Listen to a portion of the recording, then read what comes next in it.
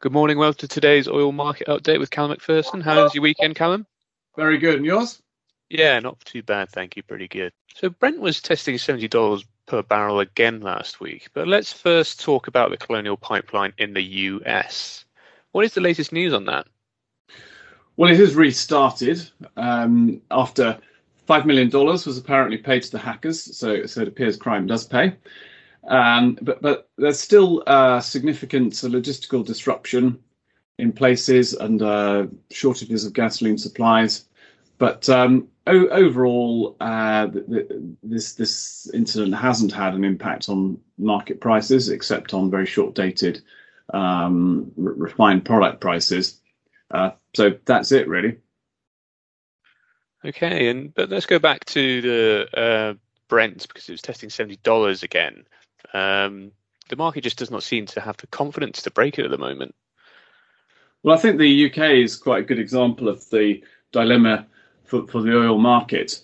I mean, just as everything seemed to be going so well with the vaccine program and case numbers coming down and so on, but we now have a debate about whether the Indian variant should mean the opening up of the economy should be slowed down generally or in certain areas.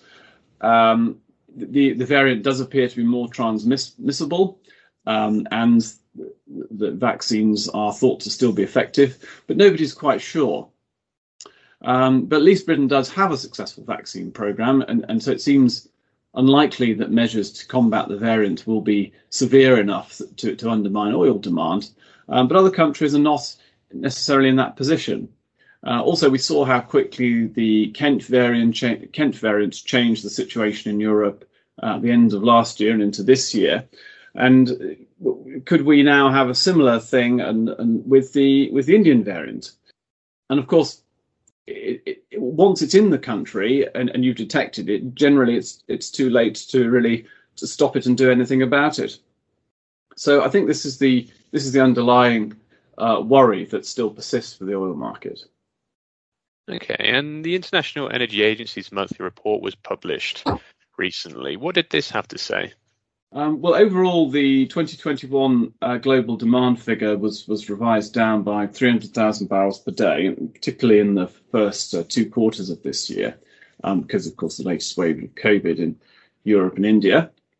But the demand figure overall for the rest of this year is broadly unchanged, as is the forecast for non-OPEC supply for the rest of this year.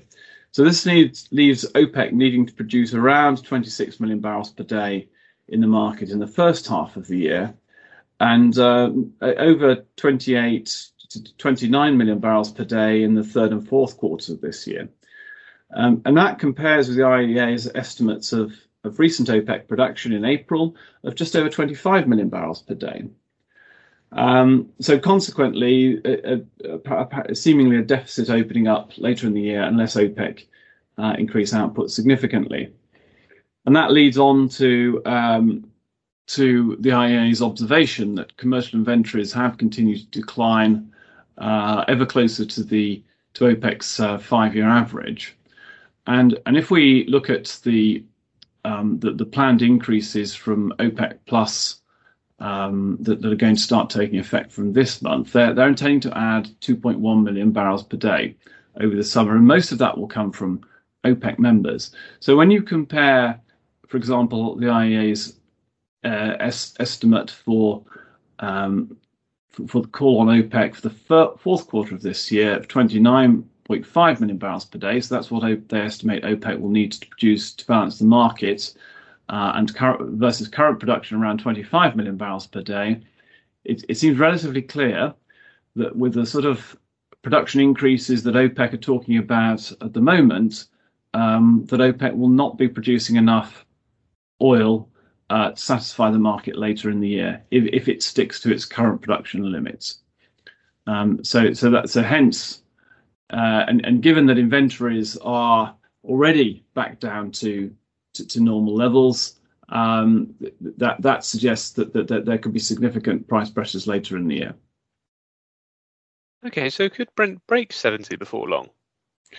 Well, if you draw a horizontal line back through $70 per barrel over the last few years, you can see that we've not had a period of sustained attempts to push through 70 as we have just in the last few months.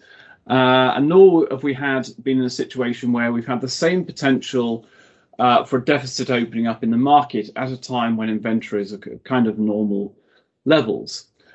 So I think we will see Brent trading over 70 before much longer, even if there are some twists and turns along the way, which there may very well be. Lovely. Thank you for the update, Callum. No worries.